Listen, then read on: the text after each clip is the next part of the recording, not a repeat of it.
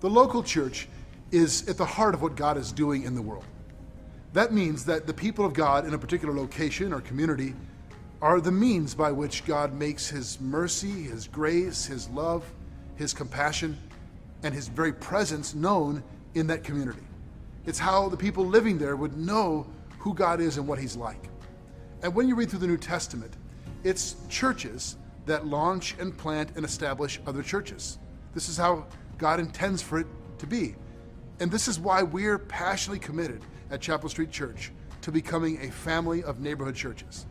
We made the strategic decision not to build one large campus in one location and hope that people drive from farther away, but to reproduce ourselves in communities and in neighborhoods so that the people living there would know the presence of God.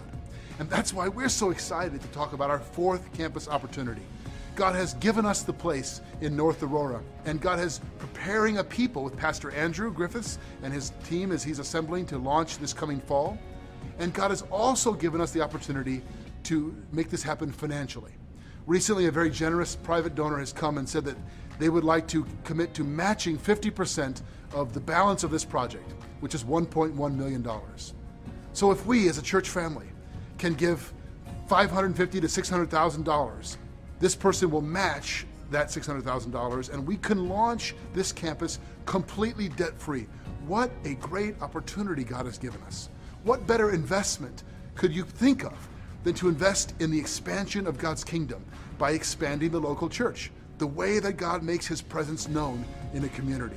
I'm asking everyone who calls Chapel Street Church their home, whether or not you attend the North Aurora campus, would you prayerfully consider what contribution you could make above and beyond your regular giving so that we could launch this campus debt-free this fall. And here's how you can do that.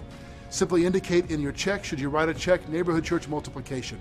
Or if you give online digitally, simply select Neighborhood Church Multiplication as your giving destination. And we'll celebrate together what God does in our midst as we launch the next campus for his glory and for the sake of his gospel. Thank you for being part of the Chapel Street Church family.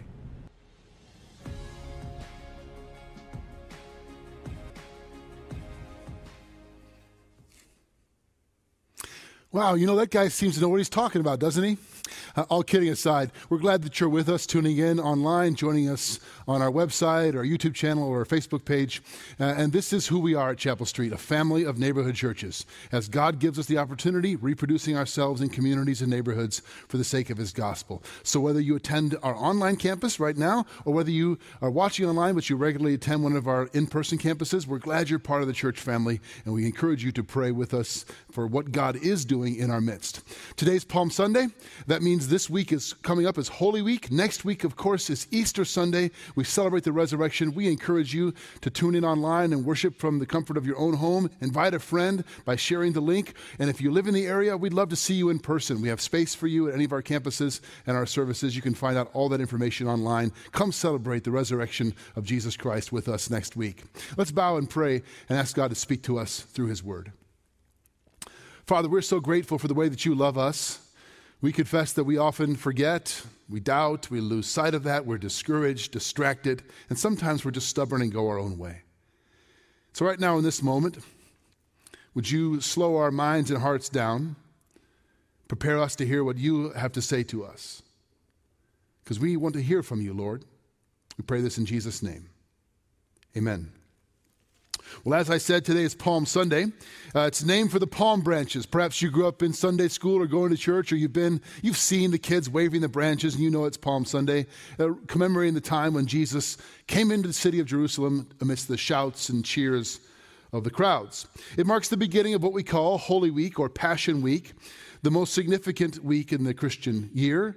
Certainly the most significant week in the earthly life of Jesus himself. All four gospel writers, Matthew, Mark, Luke, and John, spend a significant amount of time dealing with the events of the last days of Jesus on earth, the last week. 2/5 of Matthew's gospel, 3/5 of Mark's gospel, 1/3 of Luke's, and half of John's gospel are devoted to the events of the last days of Jesus on earth. It's significant for a reason.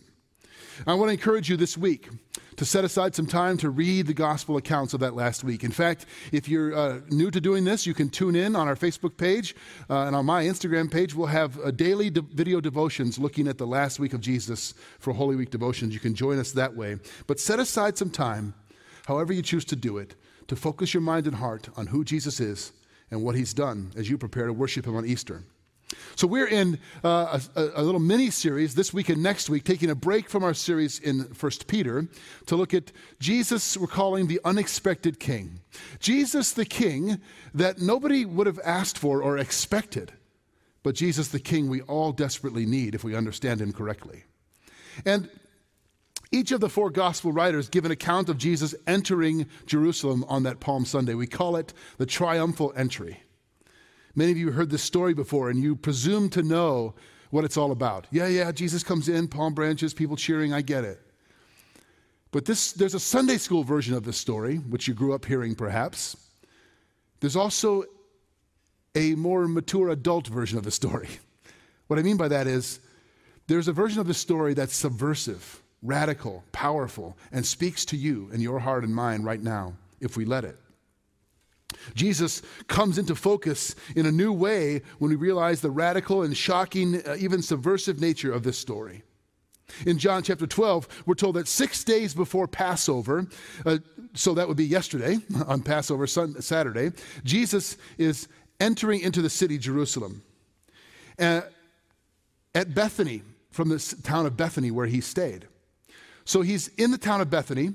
And this is the same town, by the way, earlier in the Gospels when Jesus visited and raised a man named Lazarus from the dead. Lazarus was the brother of Mary and Martha. You might remember this story. And he raised Lazarus from the dead. And now Jesus stops in Bethany to visit again. He pauses before coming into Jerusalem on Sunday. And he has a dinner party, or they have a dinner party for him. Because I think it's a custom in any culture. If somebody raises you from the dead, the least you can do is throw them a dinner party. Sort of a thank you for raising me from the dead, Jesus, dinner party. Jesus stays there. The next day, Sunday, Jesus makes his way to Jerusalem. Now, what I want us to see is that Jesus times out his arrival and everything he does very, very specifically and intentionally. Let's read Luke chapter 19, verses 28 through 40. And when he had said these things, he went on ahead, going up to Jerusalem. When he drew near to Bethphage and Bethany, at the mount that is called Olivet, he sent two of his disciples, saying, "Go into the village in front of you, where on entering you will find a colt tied, on which no one has ever yet sat. Untie it and bring it here. If anyone asks you, 'Why are you untying it?' you shall say this, 'The Lord has need of it.'" So those who were sent away and found it just as he had told them. And as they were untying the colt, its owner said to them, "Why are you untying the colt?" And they said, "The Lord has need of it." And they brought it to Jesus, and throwing their cloaks on the colt, they set Jesus on it. And as he rode along, they spread their cloaks on the road. As he was drawing near, already on the way down the Mount of Olives, the whole multitude of his disciples began to rejoice and praise God with a loud voice for all the mighty works that they had seen, saying, "Blessed is the King who comes in the name of the Lord. Peace in heaven and glory in the highest." And some of the Pharisees in the crowd said to him, "Teacher, rebuke your disciples." He answered, "I tell you, if these were silent, the very stones would cry out." Okay, powerful story there. Jesus makes his way into Jerusalem on Passover week. It's Passover week. This is a significant time of the year for the Jewish people. The most significant time. Jerusalem as a city would swell to 2 or 3 times its normal size, from somewhere between 80 and 100,000 to 200 to 300, maybe even large, close to 400,000 people in the city of Jerusalem for Passover, visiting from all around the region. So there's just swarms of people, not only in the city, but in the villages outside of it, including Bethany. And as you read through the gospel accounts, you realize everything Jesus does is 100% thought out and intentional. It's the culmination of his entire earthly ministry that's happening right here in this moment. He pauses, we're told, at the Mount of Olives. So I'm going to show you an image here of Jerusalem from the Mount of Olives. This is the Mount of Olives. We're looking from Jerusalem to the Mount of Olives. I took this picture myself, standing on the Temple Mount, looking across the Kidron Valley to the Mount of Olives. It's not really a mount, is it? It's more of a hillside. You can see the olive groves and trees there. The next image is me standing on that same mount you just saw, looking back the other direction from where I took the first picture, looking at Jerusalem, the temple. That's the Dome of the Rock today, but that big wall there is the Temple Mount. So that's the vision Jesus would have had, the scene he would have had as he looked across the Kidron Valley from the Mount of Olives to Jerusalem as he heads in. He tells his disciples where they can find a colt of a young donkey tied up. That's pretty intentional. He's thought this out. He tells them to bring it to him. And he even tells them like the password to say if somebody asks him. Because somebody might ask, hey, why are you taking my donkey? That's my donkey. Where are you going? And they say, the Lord has need of it. When I first read this, it sounds like a Jedi mind trick, doesn't it? The Lord has need of it. These are not the droids you're looking for. Like he's just saying something, okay, you can have my donkey. But actually, people are excited about Jesus. The whole region is buzzing about him. So it would have been a privilege to have Jesus ride your donkey into town. So when he says the Lord has need of it, this guy probably thought, sweet. Great, you can have it. They bring it to him. He's not going to walk into Jerusalem as he has before. This time he's going to ride in. That's also very intentional and very significant. He's taking the same route that King David and King Solomon would have taken when they rode into the city. And this also is intentional. He's saying something about who he is by his very actions. In the ancient world, kings and conquerors rode into the cities they conquered on a giant war horse. I remember reading years ago Tom Holland's book, Rubicon, The Rise and Fall of the Roman Republic. Caesar famously crossing the Rubicon River, leading the Roman legions back into Rome. It had never happened before that Caesar led his own army against the capital city. And so when a conquering king entered the city he had conquered, he rode a war horse with all of its armor and banners of war. But when a king returned to his own home, capital city, he would often ride on a colt or a smaller horse that wasn't decked out for war as a sign of his benevolence and the returning home. Jesus picks up on that theme and rides on the colt of a donkey. So he's riding in as a king, but not as a conquering warrior. It's interesting. This means he is the paradoxical king. This is the first thing we see of Jesus. He does things that are intentional but don't immediately make sense. He's riding, but not on a war horse, on a young donkey. In verse 11 of Luke 19, we didn't read this, but we're told that he proceeds to tell the crowd a parable as he was near Jerusalem. And they suppose that for that reason, the kingdom of God was near. They think the king is coming. The kingdom is arriving. The whole city's buzzing. People were expecting something to happen. But Jesus is not what anyone expected. He did not come as a conquering military hero. He did not come to throw out the Roman soldiers. If he had, he would have marched straight to the fortress of Antonia, where the Roman garrison was. That's not what he does. Revelation chapter 19 tells us that he will return one day, and he will ride into the city on that day on a great white horse with blazing eyes of fire and a sword in his mouth. So he will come as a conquering king. But this time, he comes as a humble king. In fact, this also is a fulfillment of prophecy. The Old Testament prophet Zechariah, writing to Israelites, the Jews living in exile, writes this in Zechariah 9, verses 9 through 10. Rejoice greatly, O daughter of Zion. Shout aloud, O daughter of Jerusalem. Behold, your king is coming to you. Righteous and having salvation is he. Humble and mounted on a donkey, on a colt, the foal of a donkey. I will cut off the chariot from Ephraim and the war horse from Jerusalem. And the battle bow shall be cut off, and he shall speak peace to the nations. His rule shall be from sea to sea, and from the river to the ends of the earth. So Jesus, in verse 9, is coming humble on a donkey. In verse 10, he's returning in power. That ancient prophecy is talking about Jesus' two different arrivals. Here, in Luke 19, we see the first arrival of Jesus, humble, riding on a donkey. He's fulfilling prophecy. In so many places in the Gospels, Jesus tells his disciples and those that he heals not to tell anyone. If you've read through the stories, you know he'll heal somebody and they're jumping with joy. He'll say, don't tell anyone yet. My time has not come yet. Or when the disciples recognize who he is and call him the Christ, the Messiah, he says, not yet. Don't tweet about that yet. It's not time for the world to know yet. Many times he does this. Specifically says, don't make this public yet. But here, on this day, in this moment, he's publicly declaring his identity.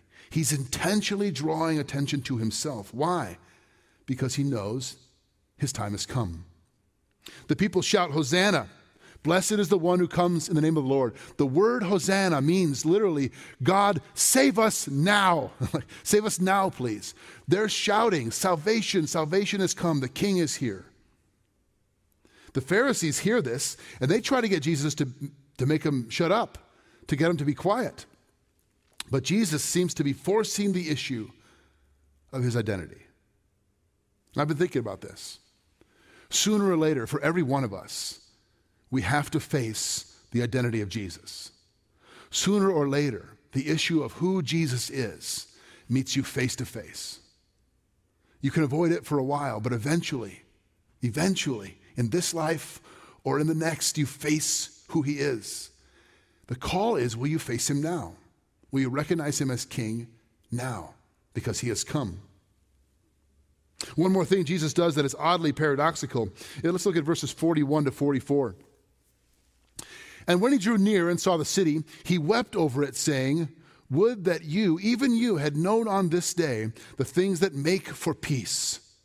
But now they're hidden from your eyes. For the days will come upon you when your enemies will set up a barricade around you and surround you and hem you in on every side and tear you down to the ground, you and your children within you. And they will not leave one stone upon another in you, because you did not know the time of your visitation. This phrase right here, the time of your visitation, literally means the time of God's arrival, of God's coming to you. If we can just go back one slide, we're told Jesus wept over it. He wept over the city. That word wept doesn't mean like a single tear silently rolled down his cheek. That's not what it means. The word in Greek actually means loud wailing, loud mournful sobbing, wailing. And the reason is because they did not see the things that make for peace. Now, they saw him as Savior, but not the kind of Savior he really was. They wanted military peace, civil peace. They didn't understand that he came to make peace between men and God, to deal with our sin. And he weeps, which is really kind of strange. Think about the image for a minute. Riding into the city, hundreds and hundreds of people lining the streets, waving branches, shouting, cheering, praising God for you. You come in the city, and then you weep. Not just privately cry a little bit with emotion. You start sobbing and wailing loudly. That's Jesus. It's strange. Why does he weep this way? Why shed these tears? Because he knows that those who cry Hosanna on Sunday, among them will be some who cry crucify him on Friday. Because he knows that those things that make for your peace, they missed the peace that he came to offer. In Ephesians chapter 2, the Apostle Paul says, he himself is our peace, and he reconciles us to God in his body through the cross. Nobody saw that coming. And he weeps because he knows the cross is coming. He knows that before he'll sit on his throne, he'll hang on a Roman cross. So he weeps. And verse 44, he weeps because if we go to verse 44, they did not know the time of their visitation. They did not recognize that God was coming to them. And that gives me pause. Do you recognize the time of your visitation? Do I? Do you recognize that God has come to you? That he is coming to you? Or does it sweep right by us? Really, verse 44 is a heartbreaking verse. Don't miss the moment of your visitation. Perhaps you've been around church your whole life. Maybe you've been going to services for a long time. Maybe you're brand new. Whatever the case, maybe this is the moment of God coming to you. Do you know who I am, he's saying. Do you recognize me as your king, the one who gave his life for you? The next thing we see about Jesus is he's the confrontational king. The confrontational king. Where's the first place Jesus goes after he enters the city? It's not the palace. That's where a king might go. It's not the fortress. That's where a military general might go. Where is it? He goes straight to the temple. Let's look at verses 45 to 48. And he entered the temple and began to drive out those who sold, saying to them, "It is written, my house shall be a house of prayer, but you have made it a den of robbers." And he was teaching daily in the temple. The chief priests and the scribes and the principal men of the people were seeking to destroy him, but they did not find anything they could do, for all the people were hanging on his words. Jesus goes straight to the temple. Now, the first time Luke records Jesus coming to the temple is in Luke chapter 2. Jesus is 12 years old at this time. He's a boy. He's there for Passover, same time of year, for the Passover, to celebrate God's deliverance of his people out of Egypt. And he's in the temple. Remember, this is a story where Mary and Joseph leave with the family caravan, and they forget Jesus. They leave him behind. Mary's like, "I thought you had him." Joseph's like, "I thought you had him. I thought he was with his cousins." They go back to the city, a day's travel, and they search everywhere, finally finding the boy Jesus, 12-year-old Jesus, in the temple. And at that time, too, they're all hanging on his words. Jesus is teaching the scribes and the Pharisees as a 12-year-old, and they're stunned at his knowledge. And when Joseph says, "Hey, Jesus, what are you doing? Why have you treated us this way?" Jesus says, "Didn't you know I had to be in my Father's house and about my Father's business?" Well, here at the end of his life, he's in his Father's house, the temple. And he's also about his Father's business, although it looks a little different this time. Think about this for a moment. Jesus goes after not the pagan Romans, but his own people. He drives out those who were selling, money changers, those who were swindling people, overcharging them, cheating them at the temple of all places. He drives out the temple traders, Jews, not Roman soldiers. You know, we're so quick to point the finger in our culture at problems in our government, and rightfully so, there are many. Or at problems in our secularized and immoral culture, and there are many. But I think we should pause and recognize that when God looks at a nation that is losing its way spiritually and morally, where does he point the finger? At his own people. That's where Jesus goes, to the heart of this religious and spiritual life of God's people, the temple. In Mark 11's version of this story, we're told Jesus flips over the tables, like he turns them over. We think of Jesus as maybe this sort of meek, a quiet, maybe timid little guy. That's not Jesus. He's flipping over tables, driving them out. They run from him. I'll tell you what, if you want to get somebody's attention, go into a restaurant, see somebody you know or that you don't know, walk up and just flip the table over. I'll guarantee you everybody will be watching you and look, what's wrong with this person? You might get arrested, so don't do that. But Jesus turns over the tables literally and figuratively. Why such a strong response from Jesus? Because the temple was the place that people went to meet with God. What was the temple for? It represented God's presence among his people. It was the place you went to worship him, to connect with God. And these money lenders and changers, those who sold, are making it more difficult for people to come to God. You want to make God mad? Make it more difficult for people to come to him. God does not like it when we put up barriers to people coming to him. That's why Jesus reacted the way he did. God is not happy when we do things that prevent people from coming to the Father. And that brings us to the church, us. We're meant to be a bridge by which people come to God, not a barrier that keeps them away. It breaks my heart when I hear stories about people that have grown up in churches that they felt like the church dismissed them, cast them aside, or was a barrier to their faith. I know there's all kinds of stories, and we've all got our stories. But God's vision, his heart, is that his people in the world should be the bridge by which others connect to him, not a barrier.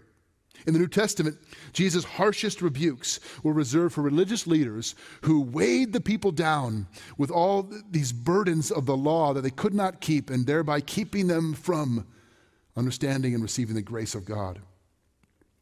Interestingly, when Jesus drives out the sellers, those who sold, he also drives out what they sell, the animals for sacrifice, because Jesus knows that he himself will be the perfect sacrifice, the Lamb of God, who takes away the sin of the world.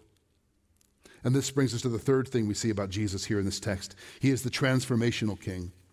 He's paradoxical. He doesn't make sense. We wouldn't have chosen him. He does things that are strange but very intentional. He's confrontational. He comes to flip over the tables of sin and corruption, not just out there in the world, but in your own life, in my life. Jesus wants to turn over the tables of sin in your life if you'll let him. And this makes him the transformational King. He cleanses the temple in Jerusalem. And in 70 AD, the Roman Emperor Titus will destroy the temple in Jerusalem, tear it down, stone by stone. Where is the temple today?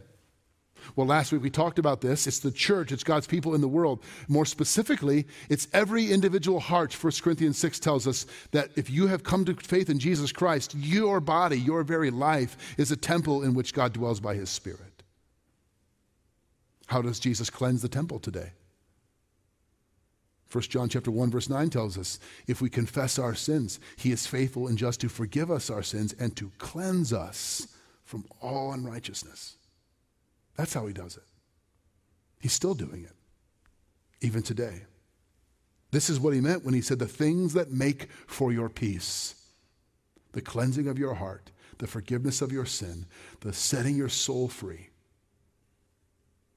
And back in verse 30 we read, Jesus says to says about the young colt, on which no one has ever sat. Did you catch that? You're going to find a young colt of a donkey that no one's not even ridden. They haven't even sat on it, which is a curious detail to include. How would you know by looking? Maybe it's the wild one kicking and bucking because no one's ever broken it to have a saddle or to have a burden placed on it. Any of you ever ride horses before? Ever tried to ride a horse? Have you ever been around people that break horses and watch it happen? I got bucked off a very tame horse once. when I was a kid, my uncle living out in Montana had horses, and I remember trying to ride with him and getting tossed off once or twice. Jesus rides this unbroken animal into town through a screaming crowd. Think about that for a minute. How would you expect an unbroken and unridden animal to react when somebody gets on it and there's a crowd screaming? It's going to be a wild ride. You might end up in the dirt. Here's what Charles Spurgeon writes about this. In the midst of this excited, cheering crowd, an unbroken animal remains totally calm under the hands of the one who also calmed the sea. This is not just an interesting detail. I think there's a very deep spiritual lesson here. When Jesus comes into control of your life, he doesn't break you the way we think of a horse being broken under the bit and bridle and saddle. He calms you. He liberates you. He restores you. Let me say that again. When Jesus is in control of your life, he doesn't break you. He restores you and liberates you. We tend to think of somebody in control of my life that's not me as that's invasive. It's controlling, and I don't want to be controlled. It's somehow it dehumanizes me or it limits me. And that would be true of anyone and anything other than Jesus. You put your career in control of your life. You put your family in control of your life. You put this cultural moment in control of your life. You put the pursuit of anything that you could think of, even good things, as the controlling force of your life, and it will break you. Only Jesus, the one who made you, the one who calmed the sea, can calm your soul and set you free when he takes the reins, as it were, of your life. That's what makes him the transformational king. He's the king your heart longs for. C.S. Lewis, in an essay called Present Concerns, writes this: where men are forbidden to honor a king, they will honor millionaires, athletes, or film stars instead, even famous prostitutes or gangsters. For spiritual nature, like bodily nature, will be served. Deny it food, and it will gobble poison. It's very profound. Where we're made to worship and honor a king.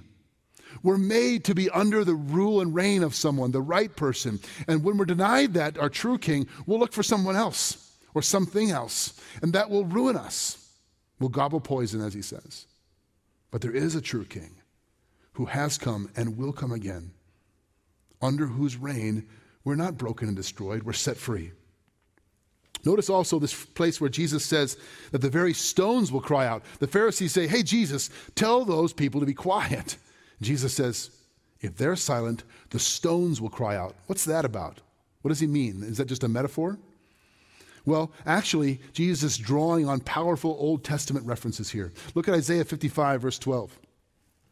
For you shall go out in joy and be led forth in peace. The mountains and the hills before you shall break forth into singing, and all the trees of the field shall clap their hands. Or Psalm 96. Let the field exult and everything in it. Then shall all the trees of the forest sing for joy before the Lord. For he comes to judge the earth. He will judge the world in righteousness and the peoples in his faithfulness. Over and over again, we see these references to mountains, trees, hills, rocks, stones, rivers, all creation singing, breaking forth into song, dancing, clapping their hands before the Lord. This sounds almost Tolkien-esque. If you read any of the Tolkien's Middle-earth, the trees moving, or perhaps even better, when Aslan is on the move into Narnia, the land begins to wake up. Even the trees begin to talk and sing again. What is Jesus saying here? Does he literally mean that? Here's what he's saying. Apart from Jesus, nothing is the way it's supposed to be. Not creation, not you, not me. Nothing is right apart from Jesus. Outside of his rule and reign, things are broken and don't work right. The Apostle Paul in Romans 8 talks about this. He says, all creation is groaning to be set right. It's groaning under sin and corruption and decay because it knows something isn't right. It longs for the king. And we long as well. We groan inwardly, Paul says. So if nothing is right apart from the king, when the true king returns, when the true king comes into this land and into your heart, he sets things right. So here's the question. If rocks and trees and hillsides will sing and clap and dance when Jesus returns under his reign, what will you do? What will I do? What are we meant for if stones cry out, if trees sing? What are you meant for when the true king comes into your heart to reign in your life? The ruling power of Jesus Christ transforms you. He is the only one in the universe who can take the reins of your life and not break you, but liberate you and set you free. We call it the triumphal entry this Palm Sunday because Jesus enters in triumph. But the triumph is not what anybody saw coming. It's a triumph that would lead him to the cross, where he would give his life hanging on a Roman cross, dying for your sin and for mine. We'll celebrate that at our Maundy, Thursday, and Good Friday services this week. But that very sacrificial death is the things that make for your peace, as Jesus said. He's the king that gives his life for you. All other kings say, your life for me. All political leaders, all of you for me. Only Jesus says, my life for all of you. He's the paradoxical king that nobody expects. He's the confrontational king that comes right to the center of your heart, and he's the transformational king that can set you free. Let's pray together, and then we'll worship as we close with a song. Father God, we thank you and praise you for your transformational power in our world and in our lives. God, forgive us for resisting your rule and reign. And I know there are some listening now, God. And this is the moment of their visitation. This is the moment when you are coming to them, speaking to their hearts right now, whispering to them that you don't want to break them, you want to set them free. that you would whisper words of grace and peace into their soul, and they would hear you, and they would surrender to you, the true King of our hearts, of this world, and of all the universe. We pray this in your name, our King Jesus. Amen.